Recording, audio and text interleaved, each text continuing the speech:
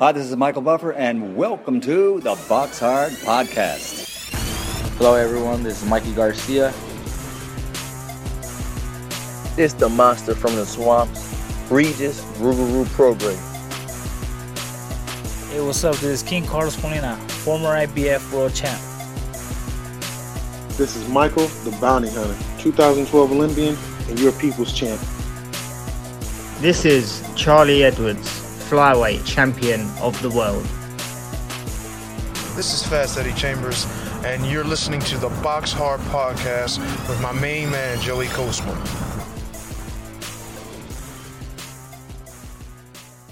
Hello everybody and welcome to episode 353 of the Box Hard Podcast. I'm your host Joey Coastman. I'm joined as ever by former heavyweight world title challenger. He's talking to me from the gym right now, Mr. Fast Eddie Chambers. Eddie, how you doing this week, my man? Doing good, my man. How about you? Always good when speaking with you, Eddie. We're going to dive straight into the review part of the show as we always do. Then our special guest this week will be Jackie Callan. And for people that don't know who that is, it's a bit of a kind of different guest to the kind of guest we would normally have on for an interview. It's usually a boxer. We don't really interview trainers. We don't really interview managers too much. We just tend to stick to the boxers. But I think it's a very interesting interview with Jackie Callan, who of course once upon a time was a showbiz journalist who interviewed the likes of Elvis Presley and Frank Sinatra and all these other, super famous celebrities. And then she winds up interviewing a couple fighters at the Kronk Gym. She becomes a boxing publicist, and then she becomes a boxing manager for one of Eddie's favourite boxers of all time, Mr. James Toney. So that interview will be right in the middle of part 1 and part 2. So it's going to be interesting, and let me know what you guys think of it as well when you hear it. It is interesting, and let me know if you like it, and we should get other guests like that in the future. Not that I think there's many people quite like Jackie Callan, who as well has had a movie made about her life as well. So it is very, very interesting. But anyway, without wasting any more time, let's dive straight into the review part of the show. We're going to start here at the historic Stadthalle in a place in Germany. Over here, Firat Arslan, it seems like the perfect place to start. It was last Friday, July 15th. Firat Arslan with a second round TKO win against Juan Rodolfo Juarez, who's now 20-7, but Firat Arslan at 51 years of age has racked up win number 52. He's got 9 losses and 3 draws. Elsewhere on that card, we should mention it. It's a real weird one. Austin No Doubt Trout, friend of the show, a majority decision win over 8 rounds against Florin Cardos, who's now 21-4. Austin Trout 35-5 with a draw. So one judge had it a draw. The other 2 judges narrowly gave it to Austin Trout. Moving out now to the Copper Box Arena in Hackney Wick, London. I was actually at this card. We're going to run through the undercard real quick here. Sean Noakes, that's the brother of Sam Noakes. He's now 2-0. I think he had just the one fight, and it was a points win, if I'm not mistaken. Anyway, he got in there with a guy called MJ Hall, who is a very, very, very tough journeyman who had a record of 2 wins, 84 losses, and 2 draws. Now, MJ Hall, of course, having that many losses, it means you don't get stopped often. He'd only been stopped 5 times in those 84 losses, so no one expected him to get knocked out by Sean Noakes, who didn't even knock out the guy that he boxed in his debut. Anyway, the unexpected happened. Both of his opponents, to be honest, have been very durable, the 2 fighters that he's been in with, by the way, Sean Noakes. But yeah, it ended in the second round, and it absolutely destroyed my bets of the weekend. So thank you there, Sean Noakes. completely screwed me up. But a second round TKO for him, it was super impressive, very, very impressive. And the same thing kind of happened with another fighter on the card, a guy called Khalid Ali. He's now 3-0. Again, a second round stoppage against a very, very usually tough journeyman, Des Newton, who's now 8-25. Newton down heavy in that second round. I can't remember what punch it was that put him down, but it was unbelievable. There was a moment where he had his back turned, and Khalid Ali just absolutely swarmed him, was all over him. Then he kind of forced him into turning his back, and then he was just, it was horrible to watch, actually. That's how much he swarmed him. It was very, very impressive. That's it really for those two. Elsewhere on the card, a win on points for Sonny Liston Ali against Chris Adaway, a win on points for Umar Khan against Enkel Gomez. Karol Italma with a win. He's now 8-0, a TKO in round 4 against Michael Gazdik, who's now 6-24 with a draw. I thought that there's a chance that one could have gone the distance, so I got that one wrong. Elsewhere on the card, we had a win for Pierce O'Leary. He's now 10-0, a TKO win against Robin Zamora, who's now 17-15.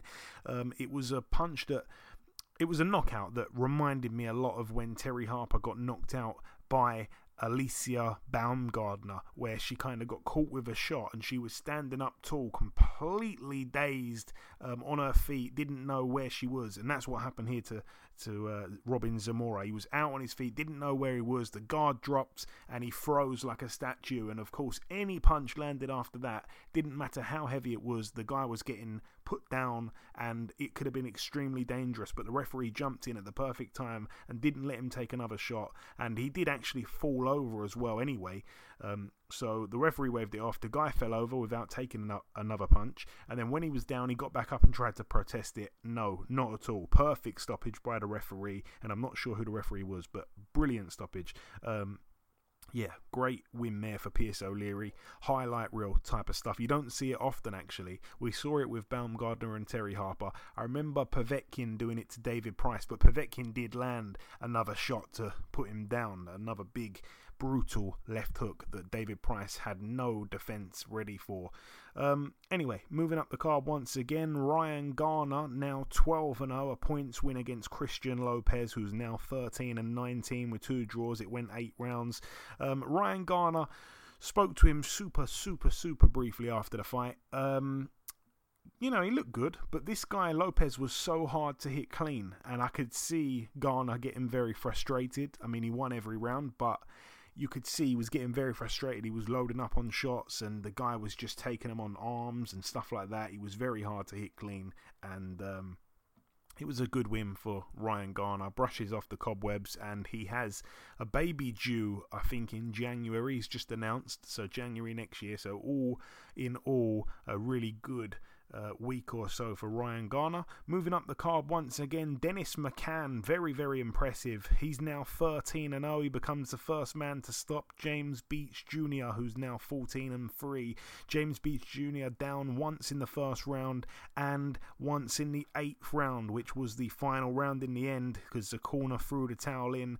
He was really, really impressive, Dennis McCann. I thought that as the fight would go on, he would maybe slow down a little bit and perhaps even James Beach could cause him some issues late on, because James Beach had gone 10 rounds a couple times. I think he'd gone 12 a couple times. Dennis McCann hadn't really done the rounds, and whenever he'd kind of got to about the 5th or 6th round in previous fights, he seemed to look a little bit tired. But apparently, from my inside sources, he had done the weight better than he'd ever done the weight. He didn't cut any corners, and he looked really, really good. It's the best I've seen him. He was unbelievable, and it's really exciting actually to see a performance like that. It was a statement, I think, and it sets up so many brilliant fights that can be made domestically there at featherweight, if that's to be where he's going to be campaigning at. Yeah, it was a bit of a weird one, because I think they did it at a catch weight of 123 or 124 pounds, something like that, just above super bantam. Anyway, whatever. Elsewhere on the card, Nick Ball, brilliant win for him. He's 16-0, a TKO in the 12th and final round against Nathaniel Kakalolo, who's now 14-4 with a draw. It was a really tough fight actually for Nick Ball. I'm not sure what the scorecards were, but he took some really big shots. There was one round, I can't remember which one it was, but he took a really good shot, and it seemed like he was this is a bit of a stretch, but I felt like he was kind of on his way down, and then he got hit with another shot that kind of kept him up for a moment there. I don't know if he was actually going to go down, but he was certainly going in that direction, and he unleashed a hellacious beating over Kekolo as well, who took so many shots, seemed to show a brilliant chin. You almost don't want to see him back over here testing another Brit, because he can be a real handful. Yeah, I don't know if he's going to get the phone call to fight another guy coming through anytime soon, in this country at least. But no, good win for Nick Ball. He was given away about 3 foot in height. He was absolutely tiny, to the point where I wasn't even sure who it was in the ring, because I had gone somewhere when they announced who was in the ring. And when I come back, I saw this really tall black guy and this really small white guy. And I was like, who is that? And then someone said it's Nick Ball. And I was like, wow, he's absolutely tiny, particularly compared to that guy there. But no, good win for him in the end, and it was a good finish as well. Elsewhere on the card, Hamza Shiraz with a win. He's now 16-0, a TKO in the 5th round against Francisco Torres, who's now 17-4 with a draw. Really good win for Hamza Shiraz, who has done something there, stopped Torres, and he's done something that in Torres' last fight didn't happen to him. He went the distance with Jose Benavidez, who of course is going to be boxing Danny Garcia in a very short period of time. So, he's got him out of there, Hamza Shiraz, and I think that was a really, really good win. And I think him moving out to the States has done him a lot of favours, because he's in that gym in Van Nuys, California, with Ricky Funes, the Goosen gym. And, we see Brits go to America and train with an American trainer, and sometimes you can kind of see that the British fighter is not the trainer's priority. And I'm going to use Amir Khan as a good example. He went over there to be in the Freddie Roach gym, and Freddie Roach had Manny Pacquiao. Khan was kind of second best, if not third best, to some of the other fighters in that gym. But Khan is a self-made millionaire, a big superstar. But no, he wasn't a superstar in that gym. And then Khan went to Virgil Hunter. And of course, Andre Ward was the star, and Amir Khan was secondary to him. And, I feel like a few English fighters over the years have gone out there, and a couple of them have actually trained with Freddie Roach and stuff, but they've never really been like the main guy. And at the minute, I think we've got Joshua Buatsi out there training with Virgil Hunter, but he's not going to be the main guy, even though I can't think who else Virgil Hunter has on his hands. But anyways, Hamza Shiraz goes out there to this place completely in the middle of nowhere compared to where he's from, and he goes in the gym with Ricky Funes, and Ricky Funes in that gym, obviously working alongside Joe Goosen, has had the likes of Brandon Rios in the gym. He's had the likes of Malik Scott in the gym. He's had the likes of John Molina Jr. in the gym, and many other really good fighters over the years. There's been some great fighters out of that gym, way more established at this period of Hamza Shiraz's career. But already I've noticed that they're posting him on their social media like Hamza Shiraz. They've even got a bag up in the gym with his logo on it, and I think that's a mark of respect to the British fighter, because it's not been like that with some other Brits that's gone out there. And now I think he's also in the gym with Ryan Garcia as well, who of course is training under Joe Goosen. We're going to get to that a little bit later on, but I think it's a really good move for him. That was quite long-winded, but that's just me giving my opinion. The final fight to mention on that card, Lennox Clark was TKO'd by Mark Heffron, who really boxed the fight of his life, to be honest. It was for the British, the Commonwealth and the IBF Intercontinental Super Middleweight titles. Lennox Clark now 20-2 with a draw. Mark Heffron 28-2 with a draw. It was the 5th round as well. Before I've gone too fast there. I need to get back to Hamza Shiraz for a sec. In the 3rd round, it was super exciting because Shiraz dropped his opponent, whose name has eluded me for a sec, Francisco Torres. He drops Torres, and then he goes on the front foot and tries to, get on the attack and try to finish the guy off. And then he walked into a shot, and he goes down himself, and the whole crowd gasps. And then he gets back up. And I was very impressed, and I felt it was very important to see how he would react to being dropped like that, because he got a bit overeager, gets dropped, gets back up, regains composure almost instantaneously. Then he gets back to his smart boxing and drops the man again before the round was out. So 3 knockdowns in round 3, 2 for Shiraz, 1 against him in between the 2 knockdowns. So you don't see that a lot. But I was very, very impressed with Shiraz, to be honest with you, because, yeah, you know, he showed character there. And you don't expect someone to get dropped and then come back and like I say, regain composure that quickly to drop the guy again in the same round. Doesn't happen often. Very impressive. You know, not perfect, of course, because he got dropped, but as perfect as it could have possibly gone after being dropped. Like I say, Mark Heffron fought the fight of his life. Lennox Clark, I expected to win the fight, and he was the big favourite, so it was a big upset really for Mark Heffron, but Mark Heffron started really well, and he put a dent in Clark really early, and I thought that Clark had weathered the storm. He had a couple decent rounds, I think maybe like round 3, round 4, but then Mark Heffron kind of got a grip on him again, and yeah, I think if the fight went late it would have favoured Lennox Clark, but he wasn't allowed really to get into a comfort zone as such, because when he did have a couple rounds of just not much success, but he had a couple of improved rounds, that's when Mark Heffron decided to go, whoa, don't get too comfortable, I'm going to come at you again, and it was really impressive to see him stop him. I thought at the time it was a tiny bit premature, but it was on the blind side of me from where I was sat ringside, so I'm not sure, but yeah, brilliant for Mark Heffron, over the moon for him. Moving out now to the Crypto.com arena in Las Vegas, Los Angeles, California.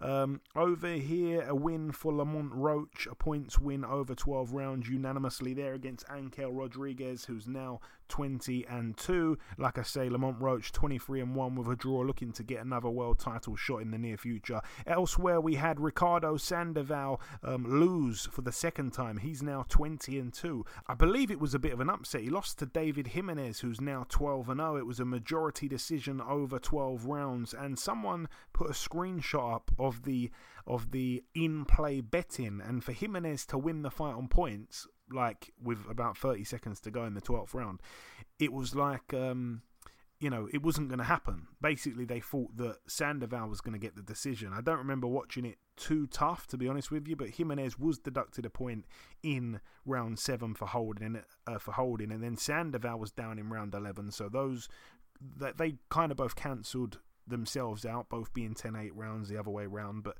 yeah, Jimenez to win on points, it was huge money in the final round, so they didn't expect that to happen, the bookies, but they were wrong.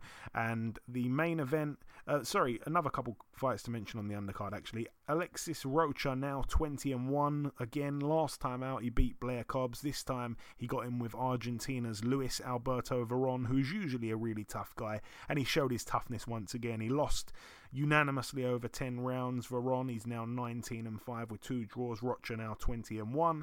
Rocha. And elsewhere on the undercard, the return to the ring for Diego De La Hoya, the cousin of Oscar De La Hoya, now 23-1, a KO in round 4 against Enrique Bernache, who's now 24-14.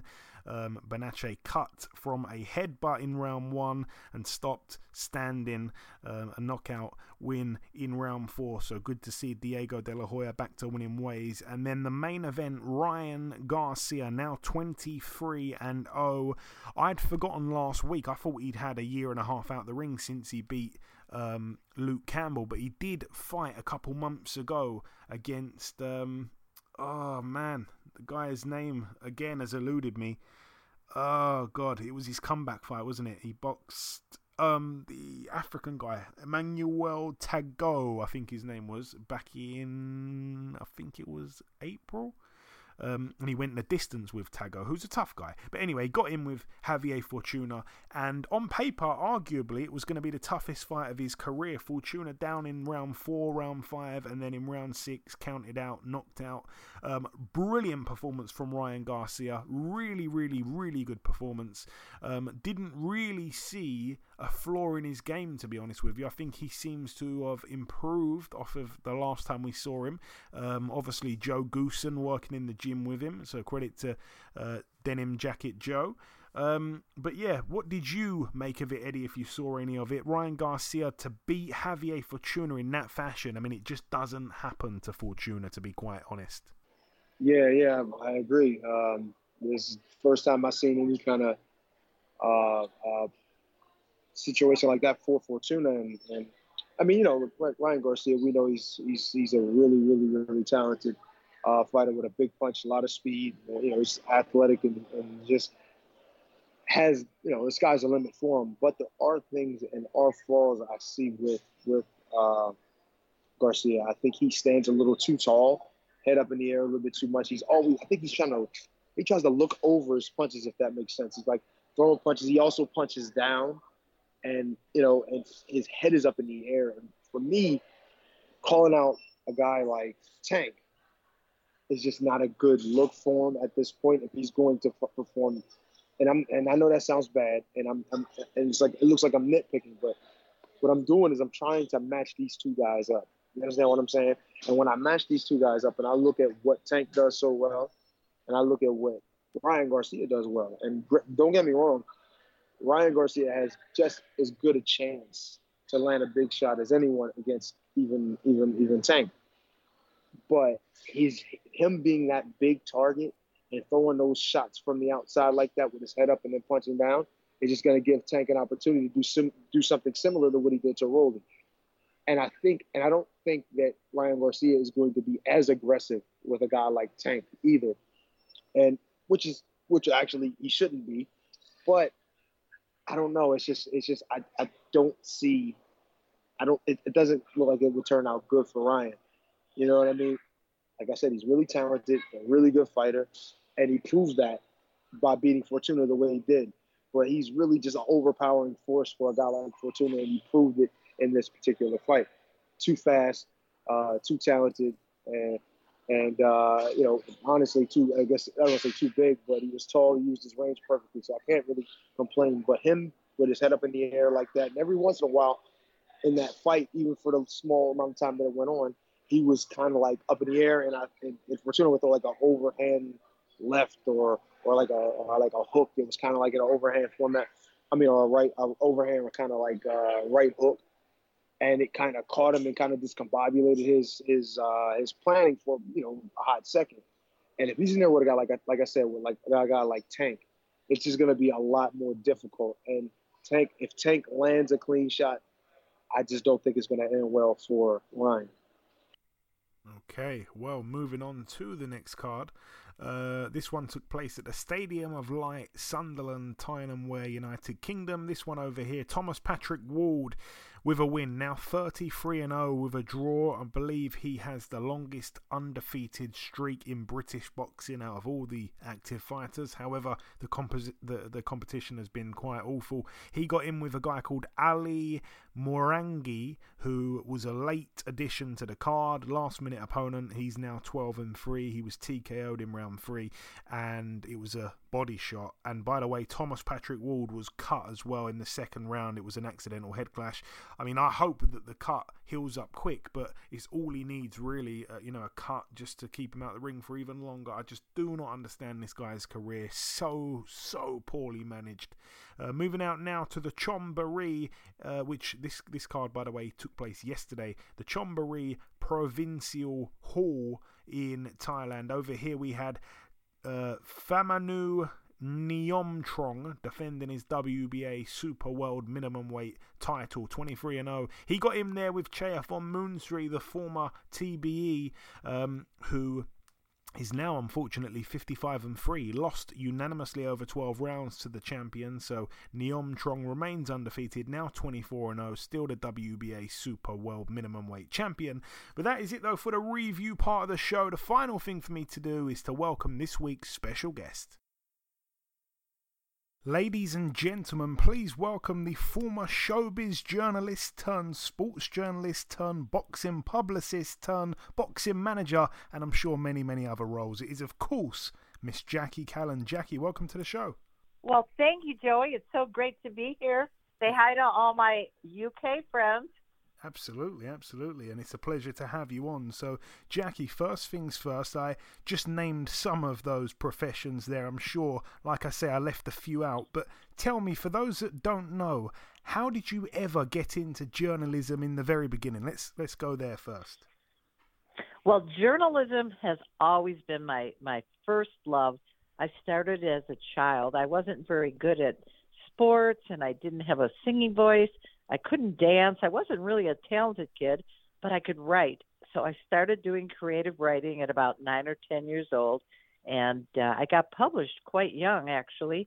And I decided that I wanted to go into journalism, and I wasn't sure if I wanted to be a novelist or an interviewer or a reporter of news, but I knew I wanted to write. I loved to put pen to paper, and I ended up being a journalist because I started interviewing people in high school for my school paper. And oh my gosh, I found out that I was able to get people to open up and talk about almost anything. So that became my calling. I would do interviews with any celebrity that came in town, especially if they were willing to talk to a high school newspaper. You know, a lot of people were too big for that, but the ones that were willing are the ones I talked to. And, you know, Joey, before long, my reputation kind of preceded me. And by the time I was a senior in high school, I was interviewing the Rolling Stones on their first American tour, 1964. And we just had such great rapport together, and they had a day off in between shows. So I said to Mick Jagger, how would you like to spend the day with me and my girlfriend? And so the Stones came to my house for dinner. I took them to a party. During the day, we went shopping. I let them drive my mother's car on the other side of the road, which they were dying to see what it felt like to drive a car on the American side. And so, you know, I found that I was really quite good at talking to people, and that's what launched me into journalism. It's an amazing story, and I knew about that Rolling Stones story, which is unbelievable. Of course, it's surreal. Obviously, Jackie, in the 70s, you know, at this point you were interviewing Motown artists. Obviously, most interviews back in those days, of course, were in person. It was a lot more intimate than most interviews these days. And because you have that intimacy in these interviews, were there, like, I guess a top 5 list of maybe artists you got along most with back from that era? Yes, I guess if I were to think about it, Frankie Valli, you know, Frankie Valli and the Four Seasons were a really big group over here. And I got to know Frankie back in the early 70s, and we've stayed friends for over 50 years now. And Paul Anka, another American singer that I've gotten friendly with, Paul Stanley from Kiss, I've stayed friends with him. Andrew Dice Clay, who's a comedian over here. I don't know if you're aware of him over there, but Andrew Dice Clay is quite popular, and he and I have stayed very good friends. And Sylvester Stallone, I've known him since 1980. We did a show together called The Contender in 2005, and we've remained good friends. And, you know, I've met such iconic people like Michael Jackson and Frank Sinatra, Elvis Presley, and so many athletes and so many movie stars, not to mention TV stars and recording artists, that the list is really quite long. But those are the ones that stand out to me as being the most memorable. Quite a few others, you know, actors like Jack Nicholson or Warren Beatty or, you know, some of the Michael Caine and, you know, some of the amazing people that I've met along the way stand out not only for their talent, but for their accessibility. They were humble and they were easy to talk to. And, you know, I think I've been blessed. If you have the gift of gab and you can talk to people as if you knew them already, and there's no groupie attitude, no awe, just, hey, how's it going? And you sit down and you get into a conversation. They forget you're a reporter, and you basically forget that they're a celebrity. And it just becomes like a little get together. You know, sometimes they're in restaurants, sometimes they're in dressing rooms, sometimes they're on the road, but no one ever heard of Zoom back in the day. So every interview was one-on-one and in person. And I mean, if you name a celeb that I've interviewed, I could probably give you some insight, but there's been hundreds of them. I'm kind of in the middle of doing 2 books now. One of them is a coffee table book with photos of me and all the different people that I've met over the years. And it's amazing to me how many in the last 50, 60 years I've actually met. Yeah, that's incredible. That is incredible. I'm sure you've got some amazing photos.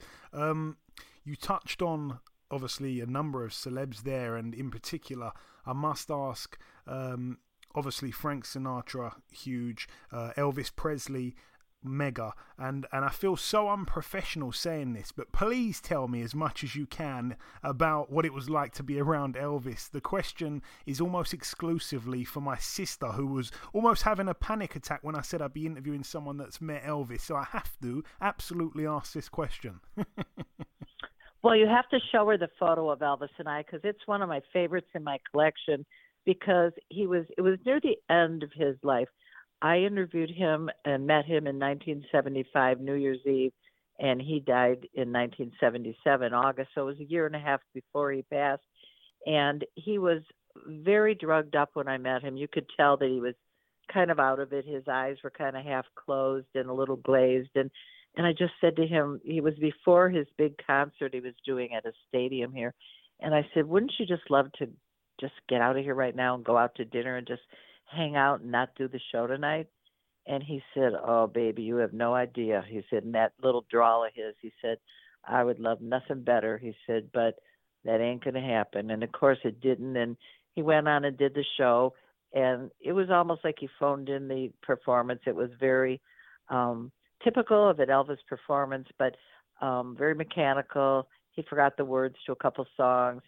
And it was kind of sad in a way, because if you'd known the Elvis of the 50s and 60s, and here we were, in the mid-70s, he was basically just like a shadow of his old self. He was not the Elvis that we saw in Viva Las Vegas, and he wasn't that dynamic performer that we saw. But he was still so iconic that, honestly, when you walked in the room, the air felt different when he was there, because he was bigger than life.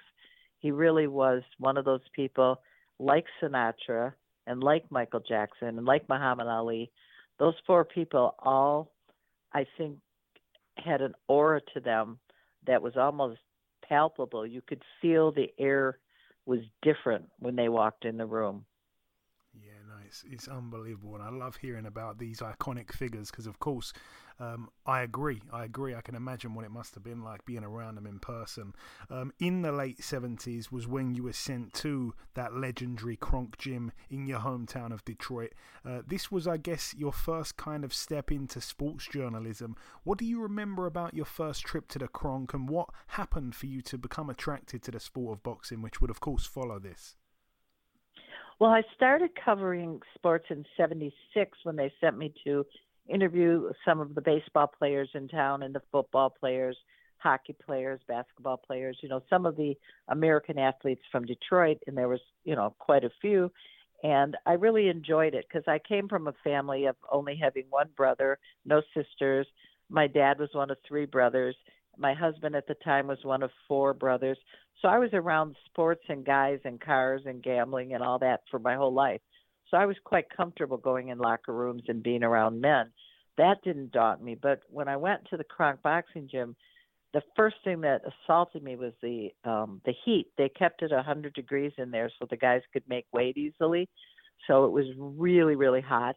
And it was loud, the speed bag, the heavy bag, the yelling, the rap music, just the whole atmosphere there was just really loud. And of course you could smell all the different, smells in the gym, the Vaseline and all the different, the gloves that were old and had that kind of musty smell.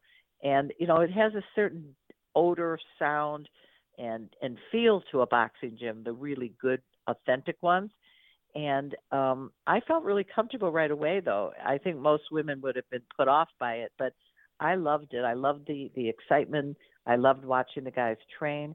The only thing I didn't like was the cockroaches. I'd never seen a cockroach in my life until I went to the Kronk Gym. And because of the heat, and the moistness, in the walls. There were a lot of them, and that freaked me out. But I got used to them after a while, and I just didn't pay any attention. I just zipped up my purse so they wouldn't get in. Because the first time I went there, they crawled in my purse, and I didn't know it until I got in the car. And I almost crashed when one of them crawled out on my lap. But that being said, you can get used to anything, and I even became used to cockroaches. Oh, man. And I know that, I don't like them. Yeah, you don't like them. No, I don't like them. I know that, of course, when you went down the Kronk, you interview Tommy Hearns. How did it go from interviewing him to subsequently becoming his publicist, and how quick was that transition also after first meeting Tommy? Well, the first time I met him, he was so quiet and soft-spoken, it was really almost hard to hear what he was saying. I had taped it, so I had to play it back on loud to even get what he said. He was very quiet and very just humble and sweet. He was like 19 years old. He was just a kid, big gangly kid with long arms and long legs. And gradually I started interviewing Emanuel Steward, some of the other fighters in the gym. And when he hired me about maybe 3 months into it, to be their publicist, I said, well, this is going to be a new adventure for me, and it certainly was. And it took about 6 months for Tommy and I to really bond where he was comfortable. I think that we came from very different backgrounds, and so he wasn't sure at first, how to get along and relate to me. And, of course, now it's 44 years later, and he's one of my best friends in the world. I see him constantly. We live near each other. And so, he's like part of my family.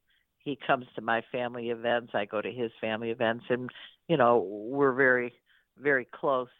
And at the beginning, I don't think I ever would have expected that 4 decades later we would still be such a big part of one another's lives. But that's what boxing does. It forms relationships that last lifetimes. All the fighters that I've worked with are still on my radar. We still stay in touch. And Tommy specifically, I was just with him Friday night, and that's the kind of relationship we have. And despite the fact that he's a 7-time Hall of Fame world champion, he's still a very humble guy. He dresses beautifully. Everywhere he goes, he's dressed to the T's. Wonderful to his fans. Joey, he's the kind of guy, if you met him, he'd put his arm around your shoulder and he'd get in a pose with you like he was going to punch you. And he's just a character. He's very warm, and he's just a lovely man. Nice, amazing. And I always say it to, I don't want to go off topic, but I always say it to anyone that speaks to me and says, what are some of these boxers like? There's this, I guess, incorrect, what's the word I'm looking for? Just the judgment, really, on boxers, how they are. Yeah, people have a bad impression of fighters. They think that they're all going to be, maniacs and bite your ear off and rip your head off. And some of them, I must say, do have angry temperaments. And some of them, like any other group of people, you're going to find the good, the bad, and the plain, and the exciting, and everything else. But as a rule, I've found that out of the ring, they're gentlemen or gentle women in many cases. But in the ring, that's their job. They're at work, and they're in there to do a job, and they do their job. Then when they come out, they hug each other. They show respect in almost every case. You'll see a few that have some actual rivalry that takes it out of the ring. But in most cases, fighters embrace afterwards. There's good sportsmanship, and there's mutual respect, because it takes a lot to be a fighter, a lot of training, a lot of running, a lot of sparring, a lot of sacrificing what you eat, the hours you keep. Your sexual activity is based on when your next fight is.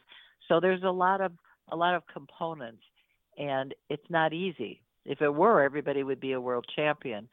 So I think fighters have a respect for each other because they know what it takes, and not everybody can get all the way to the top. Yeah, without a doubt. And you mentioned, obviously, the late, great Emanuel Steward. He was running the gym, of course, at the time. I like to ask this question because I've spoke to many people over the years that have, been trained by him or just knew him in any kind of personal capacity. everyone speaks so highly of this guy. Do you have fond memories with Emmanuel? Oh my gosh. If it wasn't for Emanuel Steward, I wouldn't be in boxing because he gave me the opportunity. He opened the door to a white female from the suburbs who probably had very little in common with most of the fighters that came from the inner city, that were from a much different background than mine. I was a mother with two little boys, a suburban journalist who had, very little that you would think would have in common with Emanuel Steward or any of the fighters. And he said, I don't care if she's female, I don't care if she's white, I don't care anything.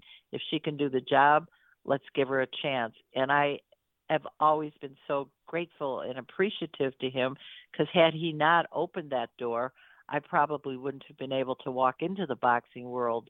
And, not that it was easy back then being a woman in an all-male dominated world, because there's always going to be the guys that are going to have a chip on their shoulder, aren't going to treat you the right way, or are going to have different ideas in their mind of what you're doing there and why. And, I could give you all kinds of stories, but overall, Emanuel opened that door, and he was very protective. And all the guys at the Kronk Gym looked out like I was a sister to them. And they paved the way, because when other fighters saw how well I got along with the Kronk fighters, they automatically gave me respect. And that respect opened the door for me when I was ready to start managing, which was 10 years later in 88. But nevertheless, I had by then proven myself. But that's a long time, 10 years of kind of an apprenticeship and under Emanuel's wing. And then when it came time, he said, go ahead and fly on your own. Go out there, give it a shot. And if you have any questions or anything I can help you with, I'm here. And he was just the most amazing mentor to me.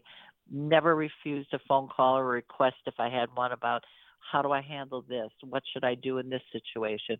He was always there, and he was wise. He was a wise man, and his advice was always right on. So I was blessed. I was blessed to have someone like that to welcome me to the sport. He taught me how to wrap hands, how to stop cuts, how to pick sparring partners based on the fighter that your fighter was going to be facing. He just taught me so much about contracts and every aspect of the sport. So I feel like I had my college education at the Emanuel Steward Academy. No, I love hearing stories about Emanuel, because he does sound like such an amazing human being and so selfless as well. Everyone speaks of how, how generous he was with everything.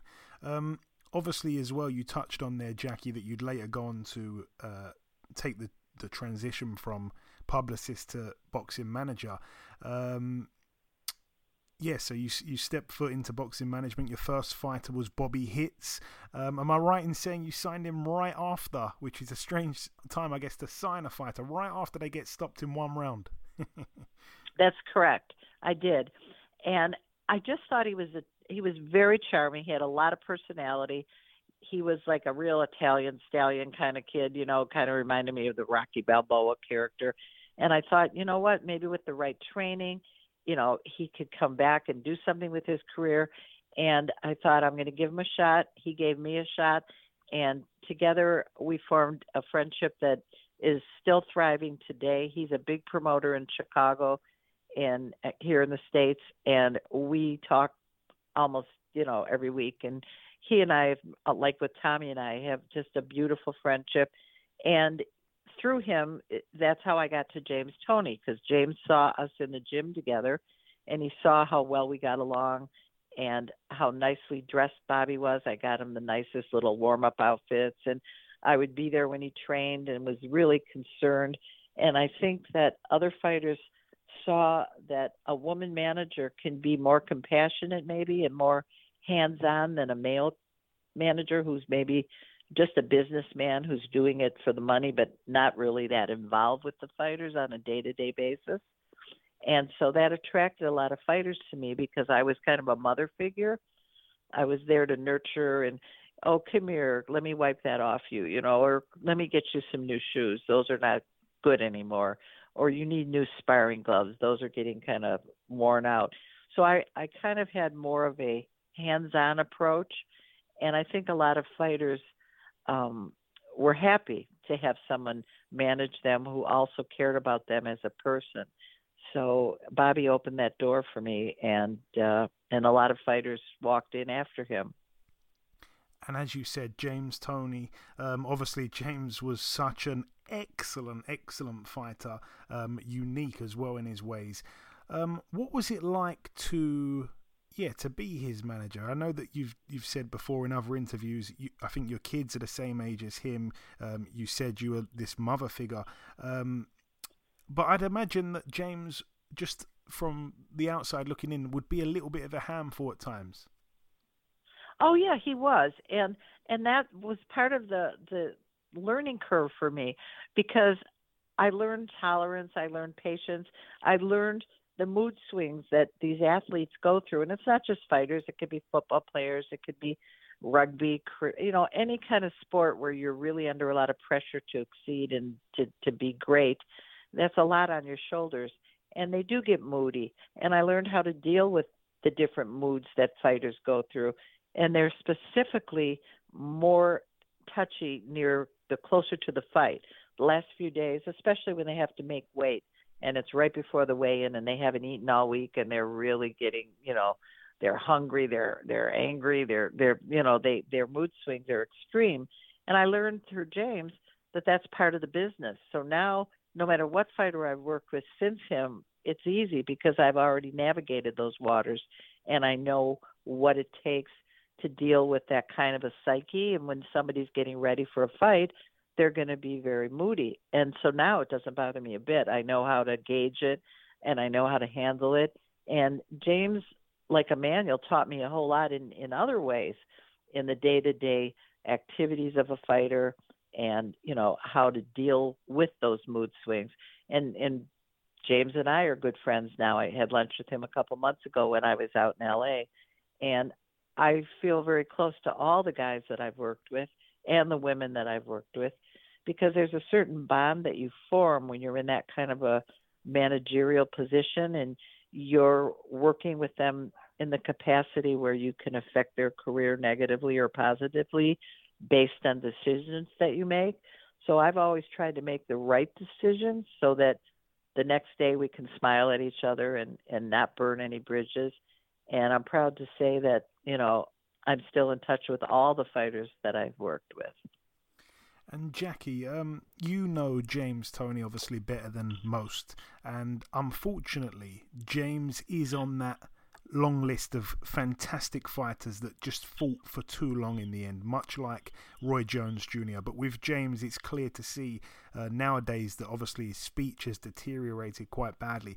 Does it upset you that he fought for so long, or because you know him, do you have maybe a slightly different perspective to others? I feel bad for any fighter that fights a little past their prime, because it does tend to affect them afterwards, whether it's their speech, their short-term memory, their sense of direction. Sometimes they get a little confused. And that bothers me because it could have been avoided maybe if they had stopped a little sooner.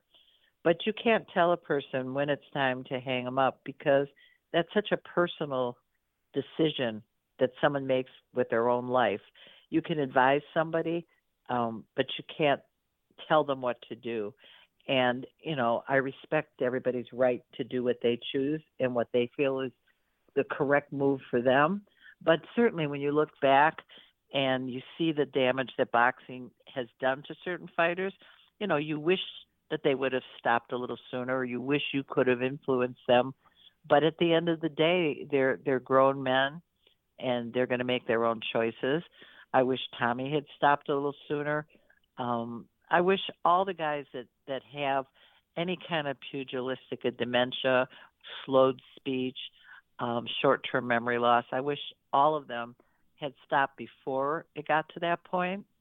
But the problem is you don't know when that last fight is that's going to cause the damage, because it's cumulative. It isn't any one particular moment. It's all the hours of sparring. It's all the hours that you spend in the ring. And at some point, it does have an effect, but you just don't know when that one moment is. If you could foresee it, you could stop it. But unfortunately, there's no way to predict that. Yeah, no, for sure. And another world champion that you managed, of course, in the past is a guy that I had on this podcast about a year ago, Bronco McCart. I've thoroughly enjoyed speaking with him about his career. What an absolute gentleman he is. What was it like to represent Bronco? Bronco McCart is one of the finest people that I just saw him the other day as well. We see each other. I saw him twice last week, actually. These are guys that are such a big part of my life. Bronco, I turned him pro in '92. He was coming out of the Nationals. He'd lost the National Golden Gloves. He didn't think anyone would want him after that. And I said, I'll take you because I believe that that's the amateurs. The pros are another animal. And if we match you right, you're going to be a world champion. And he lost his 7th fight to Clayton Williams, this guy on the undercard when James fought Iran Barkley in Vegas. And I remember he was so discouraged, and I sent George Foreman in to see him, and I said, maybe you can just let him know that every fighter loses at one point or another, unless you're Floyd Mayweather or unless you're Rocky Marciano. We're one of the very, very few that retire undefeated, but almost everybody suffers a loss somewhere along the line. And Bronco just sucked it up, came back, and went on to become a world champion. I'm so proud of him for the person he is. He's a big real estate tycoon here now, and he does, really well. He has 3 wonderful kids. He's a grandfather now. Tommy's a grandfather now. James is a grandfather now. So I've been around these guys since they were teenagers, and now they're grandparents. So it's just such a wonderful evolution to be able to still be here to see their growth personally out of the ring, how they've managed to achieve so much with their lives. And, it's for me, it's a testament to, I think some of the things I might have instilled in them when they were kids that they've been able to retain. And I'm just so proud of each and every one that I worked with, Pinklon Thomas, Boom Boom Johnson, all the champions that I've had a chance to travel the world with, Milt McCrory, Jimmy Paul. They were all spectacular in their own way. To see them get that belt put around their waist after all that hard work, and to see how they interacted with their fans and their families and their friends, the entourages that are there when you win but that kind of disappear when you lose.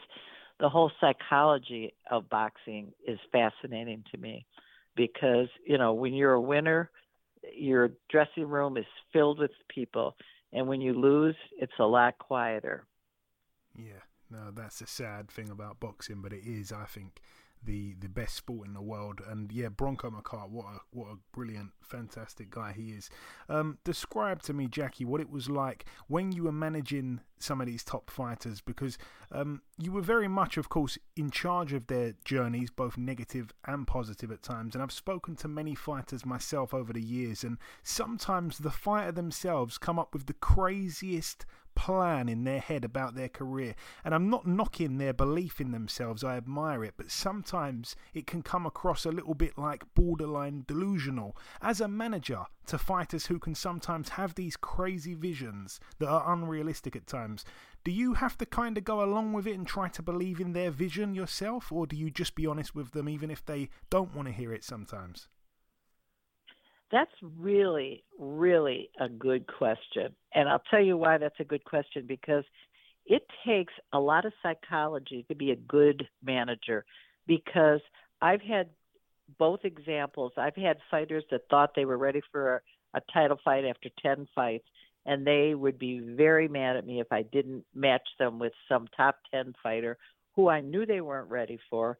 And they just thought, well, you don't believe in me, you don't have my back, and I need a manager who can see how great I am. And I would have to explain to them, I do see how great you are, but greatness takes time to develop. Greatness doesn't come overnight, and you are on your way to greatness, but if you rush it, you won't get there. And so let me do my job. I'll match you the best I can. Step by step, we'll get better each fight, but you can't go all the way to a top 10 fighter after your 10th fight. It's just not the right move. And it's a question of sitting down with them and trying to explain it. I've had it the other way around, where I've had fighters that I know are extremely capable, who could beat anybody at their particular stage of the game, in their weight class, and they're nervous to fight anybody. They get their stomachs get upset. They throw up the day of a fight. I can't fight this guy. I don't think I could beat him. He's too tall. He's a southpaw. He's too this. He's too that. And so those guys need to be boosted up. You have to kind of convince them that they're better than they are. The other guys, you have to slow them down and make them realize that they're not quite as good as they think they are. So you get both examples with boxers, those that think they're better than they are and those that don't know how good they really are. So it takes a little bit of psychology and a little bit of patience to sit down with each individual fighter and tap into their own psyche and try to make them realize where they are in their career and make them believe that you've got their best interests at heart. You're not going to overmatch them, and you're not going to feed them bums just to make them feel good that they're, world beaters, because that doesn't do anything for a fighter. So that's a great question that you asked, because it is a very individual case-by-case thing. And but you do see the ones that think they're better than they are more often than the ones that don't have confidence. Yeah, absolutely. You almost have to be like good cop and bad cop all in one, almost. Absolutely. You're right. You're 100% right. And I want to ask, Jackie, what was your most frequent challenge when it came to dealing with fighters within a business capacity? I think the biggest challenge is keeping them happy, keeping them active when they say, when's my next fight? I got to fight. I need to stay busy. And then getting them the right money, because every fighter thinks they're worth top dollar. And some situations, there just isn't that money there in that particular fight. So you have to explain to them that there's basically 3 different reasons why I take a fight. 1, the money may not be great, but it's wonderful exposure for you. It's a good win because this fighter is rated higher than you, and if you beat them, it's going to elevate you in the ratings. So even the money's not great, we're going to take it because it's going to enhance your career. Or maybe it's not the fight that's going to enhance your career, but it's really good money for an easy fight. So we're going to take it, even though it's not going to be a step up. It's going to give you a nice payday. Or sometimes it's just the exposure. It's on the undercard of a really big fight. Maybe it doesn't pay that much. Maybe the opponent isn't going to, put you up that much higher in the ranking, but you're going to get seen by so many people that never would have seen you otherwise. So we analyze every fight opportunity and try to explain to the fighter why this is the right fight at the right time. And that can be challenging because they may not see that. So I always have to explain to them, why am I taking this particular fight at this particular time? And once I explain it, they almost always understand. Yeah, no, that makes a hell of a lot of sense to myself. Jackie, what would you say was your most prominent skill when it came to dealing with fighters within a business capacity? I'm guessing patience must be right up there. I would say that's probably one of the top qualities that I have, is that I'm extremely patient. I'm very nurturing. I'm a very even-keeled person, which suits me well for this business because I don't lose my temper very often. I don't have real high highs and low lows. I wake up in a good mood. I usually maintain that mood the whole day. And when a fighter loses, I don't get all upset and make him feel horrible for losing. And when he wins, I'm ecstatically happy, but I don't overdo it so that the other fighters feel bad if they didn't win. I think the fact that I'm very even-keeled is an asset to me, because they know that no matter what happens, I'm going to be steady Freddy. I'm going to be the same at all times, and they can count on that. And again, the patience, and I'm very tolerant. I'm not a very argumentative person. I don't hold grudges, so I don't burn any bridges. If I have a problem with someone, we sit down, we work it out, and we move on. I don't stay angry. And that's helped a great deal because people have temperaments. And in this sport, there's moments when people get very upset. And if you let that bother you, you're going to carry that anger for the next fight and the next 2 fights. And then it makes a relationship dissolve and break down. So my thing is, if you've got a problem, let's talk about it. And then let's move forward. You know, we have one goal here, to get you to a world title.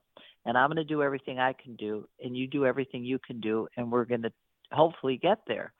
And, you know, again, I treat them all like they're my family, because they really are. When we work together, we're a family. And I have a kid now, Myquan Williams. He's 17-0. He's fighting in August. And, you know, he's just getting to the point now where he's just a few fights away from a title shot. And when I got him, he was 18 years old. Now he's a father with a little boy. And you see them change and grow right in front of your eyes. And the pride I feel when I see how they mature as a fighter, as a man, it's so wonderful to me. You know, I just enjoy every second with my fighters. I have a kid here that just lost his first fight that he lost last week. He was 3-0 going into the fight with 3 knockouts. He faced a tall southpaw, and it was a little hard for him to get inside the southpaw stance, especially with the big difference in reach. And he lost the decision. It was sad, but like I told him, we'll be right back. Next fight, you'll make it up. Somewhere down the line, we'll fight him again and get that loss back. In the meantime, let's just keep moving. We don't look backwards, we look forwards. And it's important for me to let these fighters know that win or lose, I'm in their corner. And that kind of confidence makes a fighter want to fight for you, and they want to win for you. And at least they know that if they don't win every fight, that's okay too. And Jackie, I guess it's kind of almost unfair to narrow it down to one moment, but I'm going to ask anyway. Is there like a single moment that you would describe as the most challenging one for you in boxing?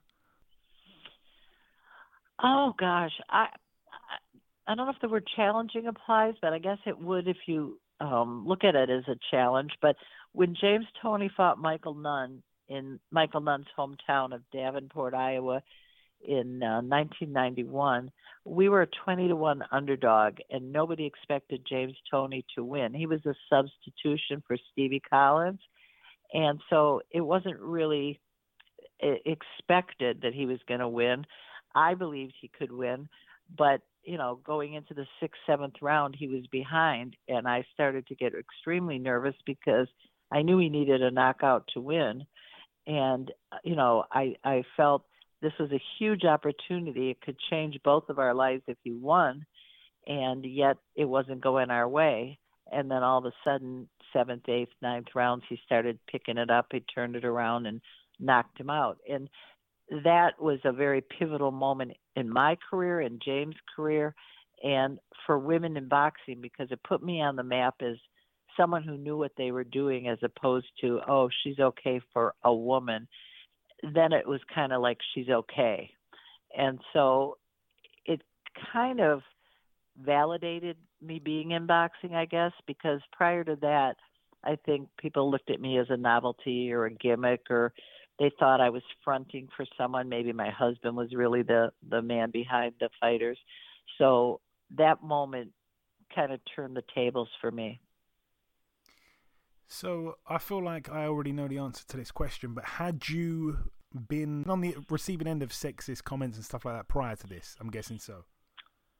Oh, of course. You know, I was 32 at the time, and so I was still, you know, I would say a good target. I was an attractive woman, and I think I was an anomaly in the sense that I was a white blonde in a sport that was predominantly, you know, Hispanic, African American. I stood out, that's for sure. And, you know, the promoters would make comments, you want your guy on my card? Well, what are you going to do for me? And the fighters would make comments. And, you know, I just got so used to it. And I mostly dealt with it with humor. I would just say, oh, that's a great offer. Let me think about that one. Or, hey, if I decide to go in that direction, I'll let you know. Or, wow, that's flattering. Thanks. I never acted offended. I never acted, you know, indignant, like I was so insulted. I just kind of laughed it off like, oh, you boys, you know, aren't you cute? You know, and I really think that worked well for me, because no one was ever offended and got mad at me or felt embarrassed that they had offended me in a way that now I'm going to look down on them. I just always kind of laughed it off like, oh, you got to be kidding. or I'll say, "Oh, I'm so flattered. That's so sweet of you." I kind of deferred every time to humor. And so I never really had a bad experience. I had one promoter that, would come to my door in the middle of the night and knock on the door, call my room and stuff. And, he was a little bit more annoying than some of the others. But again, it was not a serious problem. It was nothing that I couldn't handle. And, I had some reporters tell me early on that I should go put on a bikini and be a ring card girl and, things like that. But I just laughed it off. I'm not the type I have a thick skin, so I'm not the type to take offense easily. And if they were thinking it was going to chase me out of the sport or make me cry or back down, they were very wrong. Some of these things that were said to you, obviously, even me hearing it's disgusting to hear now, and I'm sorry that you had to go through these things. But in this day and age, a lot of those things couldn't slide now, obviously. When you you're right. I mean, there's. Can I tell you, Joey? There were so many worse things that I'm not, going to say because it's really not worth repeating, and I don't want to use the language. But there were so many inferences that I was doing this with this guy, and I was doing that with that guy, and things like I was called an N lover, if you can fill in the blanks, and just racial comments, sexual comments, just stupid, ridiculous things.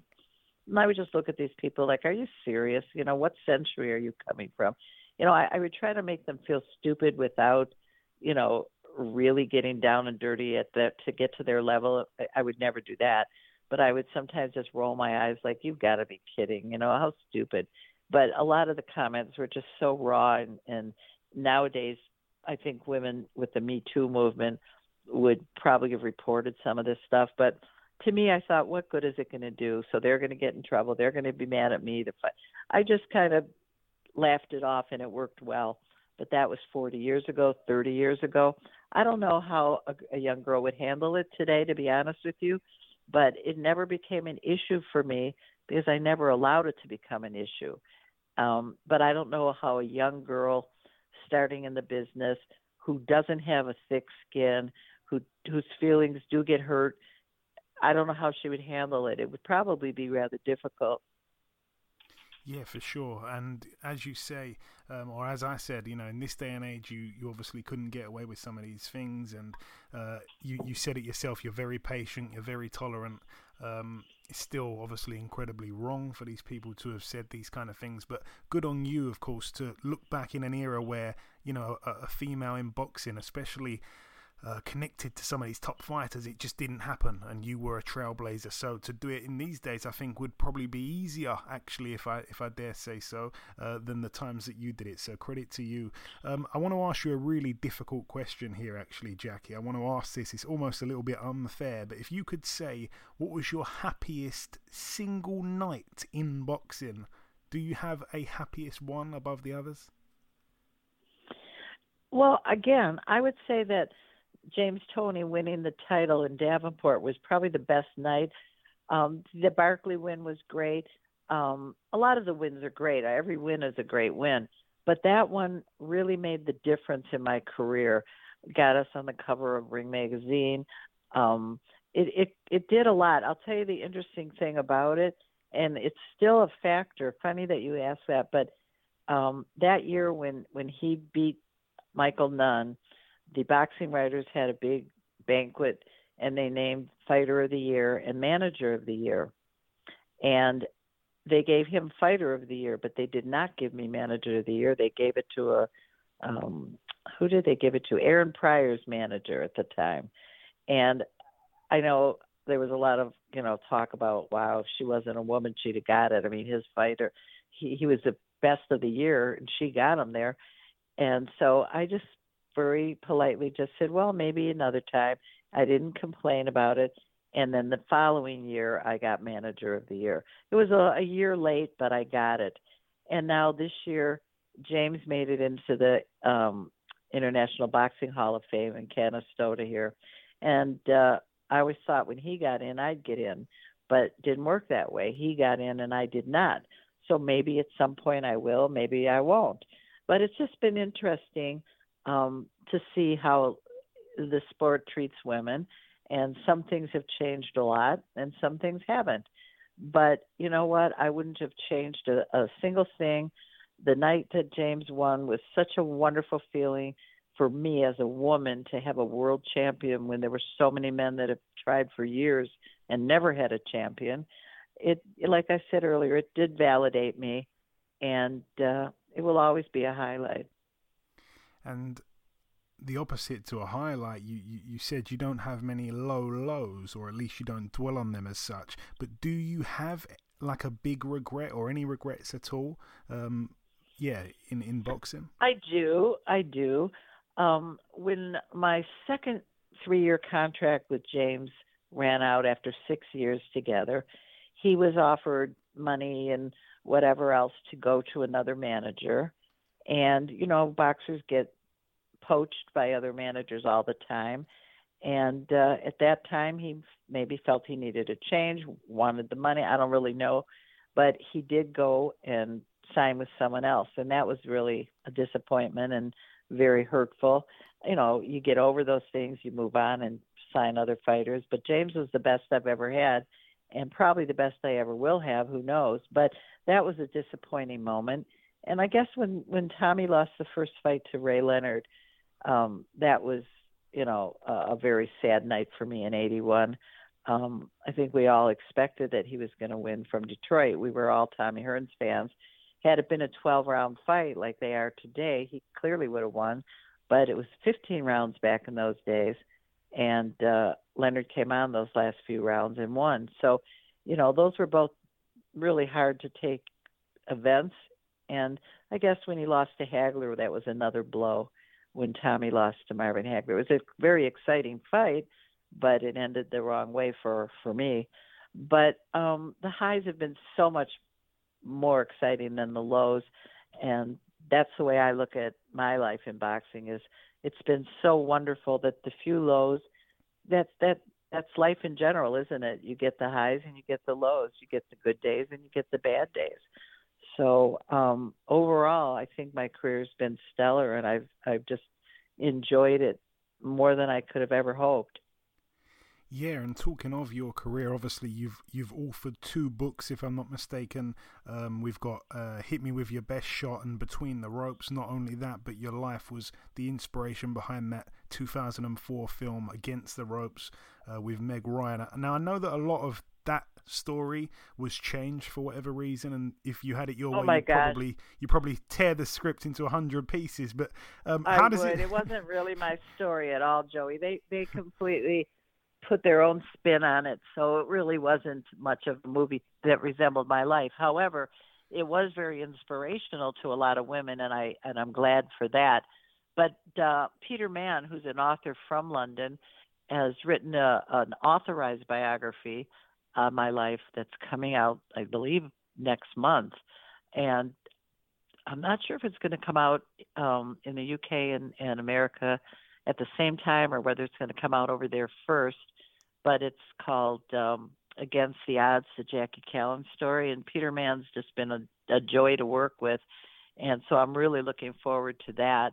And I do a lot of motivational speaking, which is just so much fun for me to go to a group of people. And I have a whole slide presentation with a lot of pictures and, you know, tell them just about my trajectory and, you know, my different careers and how one led into the other, and show pictures of some of the iconic people I've met and some of my highlights and the bigger moments of my boxing career. And, you know, it's so much fun to be able to share that with people. And I've got a TV show in development now with some really big producers over here, and it's called Queen of the Ring, and it's similar to The Contender, but it's for women fighters. So we're looking to find the toughest woman out there. So that's going to hopefully start shooting this fall. And, you know, and I stay as busy as I can with all of my projects. And, you know, my theory is you can get older, but you don't have to get old. And that's just not on my agenda. You know, aging is, you know, a privilege that we don't all get. So every year that I am here, I'm very appreciative, and, you know, I have a lot of gratitude for my energy, because let me tell you, I get up and I'm on the run day and night, and thank God I do have a lot of energy. And, I think that keeps you young. And you mentioned you're still managing a couple of fighters now. You've got Michael Williams. How many fighters are you managing at the moment, Jackie? I have Mike Kwan, and I have Sam Rizzo. That's the 130-pounder from Detroit. Talking to a kid from Africa that I'm hoping to bring over here in September. He's a African champ. And, I want to keep it low because I've got these other projects that I'm doing, and I don't want to have a huge stable where I can't keep them all busy. And, I think everything in moderation, and that's why my life is so flawless right now and is going so well, is I have enough fighters that I can handle that. I've got the book that I've worked on. I've got my motivational speaking. I've got the TV show that I'm working on. And, when you have different projects and you have enough time to allot to each one, then you can be successful. But when you overload yourself, something's going to suffer. And I don't want any of these things to suffer. So, I'm pretty careful to keep that balance. And I think that's a lesson for all of us, is don't bite off more than you can chew. And, time management's so important. Finish every day what you plan so you don't put it off to the next day, because then it never gets done. And so I think I'm pretty much on top of that, thank goodness. No, I'm really happy for you, because a hell of a lot sounds like it's going on. Obviously, you said that Michael Williams, I think you said boxing in August. You mentioned that the Against the Odds book, the Jackie Callan story, is out soon. Any release date for that just yet, or you're not too sure, Jackie? I believe it's going to be in August. Oh wow, August is a big month for you.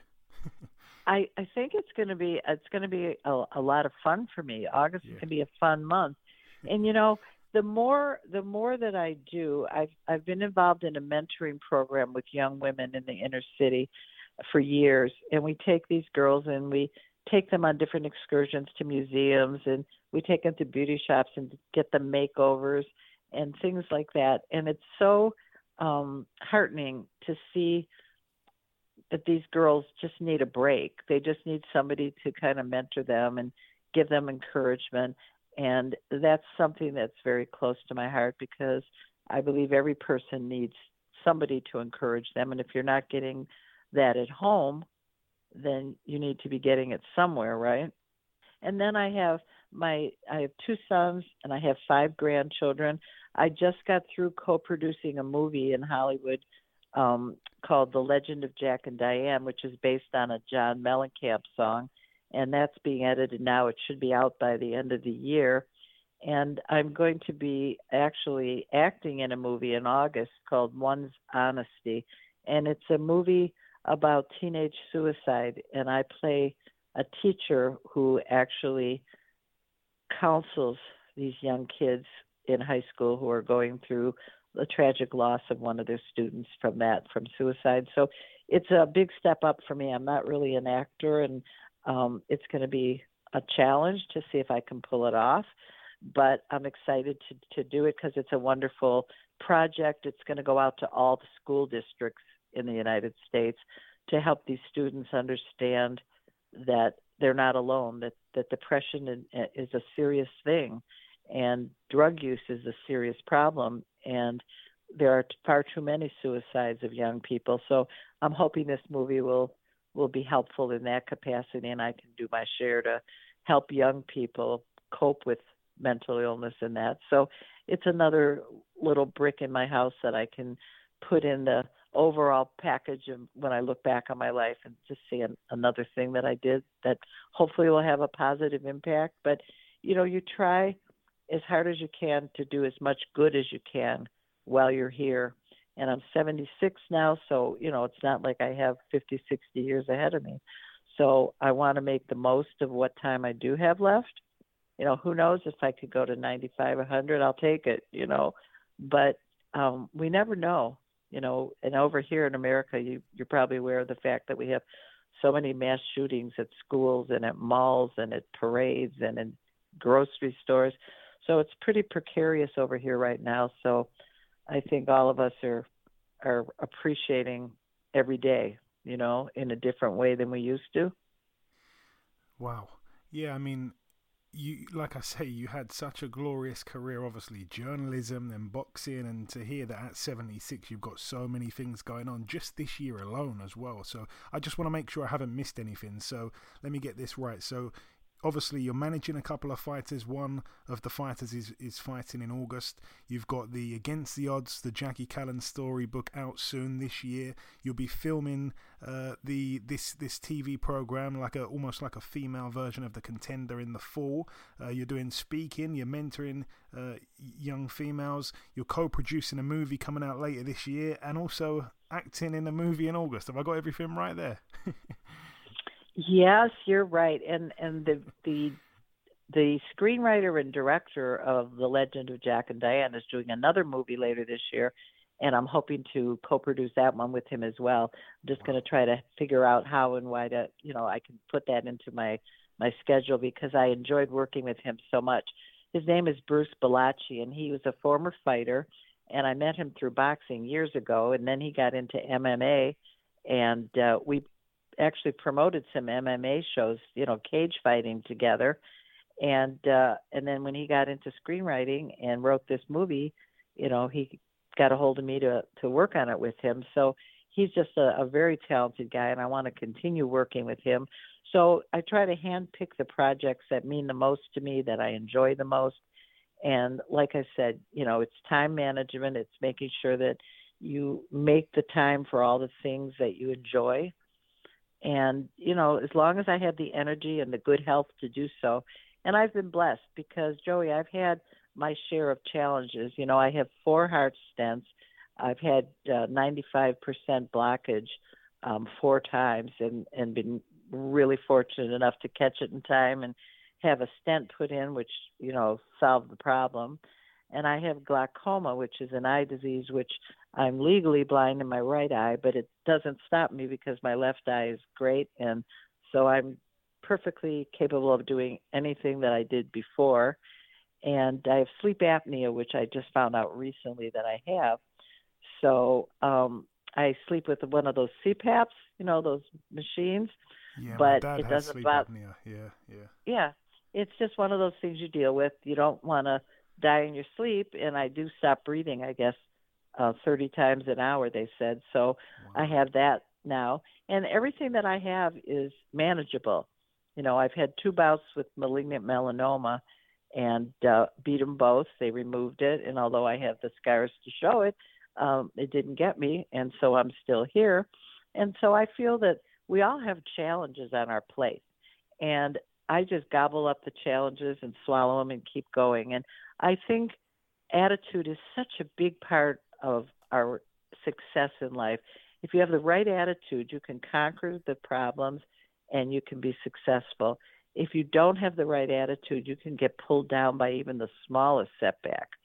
And to me, it could be the biggest setback, and I'm going to figure a way to deal with it because my zest for life and for succeeding is so strong that it kind of overpowers any of these little problems. So I guess the best I could tell people to do is just have a really winning attitude. Look at everything positively, see the glass half full, and enjoy the world because you only get one trip around and you want it to be a good one. So that's what I try to tell people is just get up every day and make the best of that day. You have 24 hours. Do as much as you can within those 24 hours to make the world a better place, make your world a better place, and just get the most enjoyment as you can. Oh, that is absolutely excellently put, Jackie. And yeah, it's almost as if you've lived 100 different lives in this one life. I mean, at 76 years of age as well, doing so much more than probably 99.9% of people. It's unbelievable. We just need to get you in that Boxing Hall of Fame. I'm not sure what's going on down there. There's a few people that should be in. if it's meant to be, Joey, it will happen. And in the meantime, everybody has a bucket list of things they want to do, and one of mine is to come to England. My grandparents are from England, and it's something I've always wanted. So I'm hoping that when the book comes out, maybe I'll get to come over there for a book tour because that is one thing that I definitely want to do, and that is to go over there and to actually see where my grandparents were born. And so that's on my list. So if so, I will certainly look you up and we'll go have some tea or something. We certainly will. And just before we wrap it up, Jackie, if you've got any closing words, I was going to say, like, any words of wisdom, just, I guess, in life in general, perhaps, that you want to share with us just before you go. But you have shared so many excellent pieces of life advice during this interview. If you have any others, though, please let them out before we let you go. Well, I just think I live by the motto that I'm too blessed to be stressed, and the best attitude is gratitude, and to just see the best in every situation. And that's how I live, and it's served me well. And I try to tell other people that don't sweat the small stuff, because it's basically all small stuff, and save worrying for the big things. Don't worry about something that might happen, because every second you worry about it, you're taking away time that you could be productive. And if it's going to happen, you can worry about it then. And in the meantime, just enjoy the day. So that would be my biggest advice to people, is live for the moment. Oh, that's brilliantly well put once again, Jackie. It's been unbelievable speaking with you. Listen, it's been an absolute delight on my end. It's been my pleasure. Thank you so much for your time and your stories. It's been a blast. Thank you. I wish you the best of luck. Wonderful questions. Thank you so much, Joey. I appreciated talking to you. Honestly, I wish you the best of luck with everything. I wish you good health, and I hope that we can speak again someday soon. Anytime, just let me know. Thank you so much. Okay, now it's time for part 2 on this week's show. This part, of course, the news part of the show. One fight that's been announced here for August 27th. It's a top-ranked show. We're going to see Jose Pedraza getting in there with Richard Comey. I think that's an excellent fight there between two former world champions. And also on the card, we get to see heavyweight Jared Anderson, the real big baby, getting in with Miljan Rovkanin. That one, again, is going to be August 27th at the Hard Rock Hotel and Casino in Tulsa. I really like both fights there, to be honest with you. Particularly the Pedraza and Comey fight. Obviously, Comey, friend of the show. Best of luck to him. Tickets start at $49 as well. Anyway, that is it for that one. The other piece of news, it's the final piece of news that I have, it's that Diego Pacheco has extended his promotional deal with Matchroom Boxing, and he'll be fighting for a title on the Canelo Triple G 3 undercard. I'm not sure what title it is. It's the WBC USNBC Silver Super Middleweight title, whatever that is. All the best to young Diego Pacheco. Moving on now to the preview part of the show. Only 2 cards to go over. We're going to start here with this one. It takes place on Saturday, July 23rd at the Grand Casino in Hinckley, Minnesota, USA. It's going to be live on ESPN+. On the undercard, we have heavyweight, the Italian heavyweight Guido Vianello, 8-0 with a draw, gets in with Rafael Rios, who's 11-3. It's not a fantastic undercard, really. We've got Gabriel Flores Jr., 21-1 in a 10-rounder against Giovanni Cabrera, who's 20-0. And then the main event, former world title challenger Joet Gonzalez, 25-2. I know that he had a sister that was in a relationship with Shakur Stevenson, and those guys both fought, and of course Shakur won that fight. And then Shakur, parted ways with his sister, and now Shakur has a child with a new woman. All the best to Shakur. He's loved on this show. But anyway, Joet Gonzalez, back to it, 25-2, getting in with former world champion, friend of the show, Nehor, Mr. Isaac Dogboe, 23-2. It's for the WBO International Featherweight title. It's over 10 rounds. It's a really tough fight for Isaac Dogboe, who just has not looked the same fighter up at featherweight. He certainly was way better suited to 122, and he has not looked as good at all at 126. It's not even close, and I think this is a really hard fight for him, to be honest with you. So if I'm not mistaken, I think Joet Gonzalez got in there with Navarrete, the man to inflict both losses on Isaac Dogboe's resume, if I'm not mistaken. So I think that happened. I'm not sure. Off the top of my head, I think both guys lost. Both guys lost in the end to Navarrete, but of course Dogboe got beat down by Navarrete. It doesn't necessarily mean much, but yeah, it's going to be a decent fight, I guess. I just hope Dogboe can win because it's a really tough one. And moving out now, it's the final card to mention. It takes place at the Embassy Suites in Nashville, Tennessee, USA. It is a card promoted by a bunch of different guys: Greg Cohen, Dimitri Salita, blah blah blah, a few other guys. Anyway, the main fight to mention, would you believe it, the return of Big Baby Miller in the US. Jarrell Big Baby Miller, friend of the show, 24-0 with a draw. The Brooklyn heavyweight gets in with Derek Cardenas, who's 8-9. This is following Jarrell Miller fighting, what was it, the other week or whatever, when he weighed in at 330 something pounds, which was equivalent to 3 Nonito Donaires. Anyway, all the best to Jarrell Big Baby Miller. Yeah, obviously we say no to drugs and stuff like that. We say no to peds, but yeah, I don't think that's the case anymore. I think he's obviously served his ban, which was certainly a few years, and it's going to be good if he's clean to get him back in the division, because he was a really tough guy and he brought some weird dynamic to the heavyweight division because he was tough, he had a decent engine. Perhaps that's why, but we will see what he looks like without anything in his system that shouldn't be there. All the best to him. But that is it though for the show, pretty much. In part 1, we did the review part. We welcomed our special guest, Jackie Callan. In part 2, I just did the news and I just wrapped up the preview part just there. The final thing for me to do just before we wrap up the show entirely is to come in with the outro, which I'll do in just a few seconds. Okay, and this wraps up episode 353 of the Box Hard Podcast. I've been your host, Joey Coastman. Eddie Chambers has been with me for the duration of the show. A huge thank you to our special guest, Jackie Callan. It was an honour to speak with her. She's a woman who truly is an inspiration to anyone, to be completely honest. But let me know what you think about us having a different type of guest to usual. Should we do it again with somebody else? Let us know. We appreciate the feedback. But that's about everything from myself. Enjoy your weekends, people. Stay safe, and we shall see you all again next week.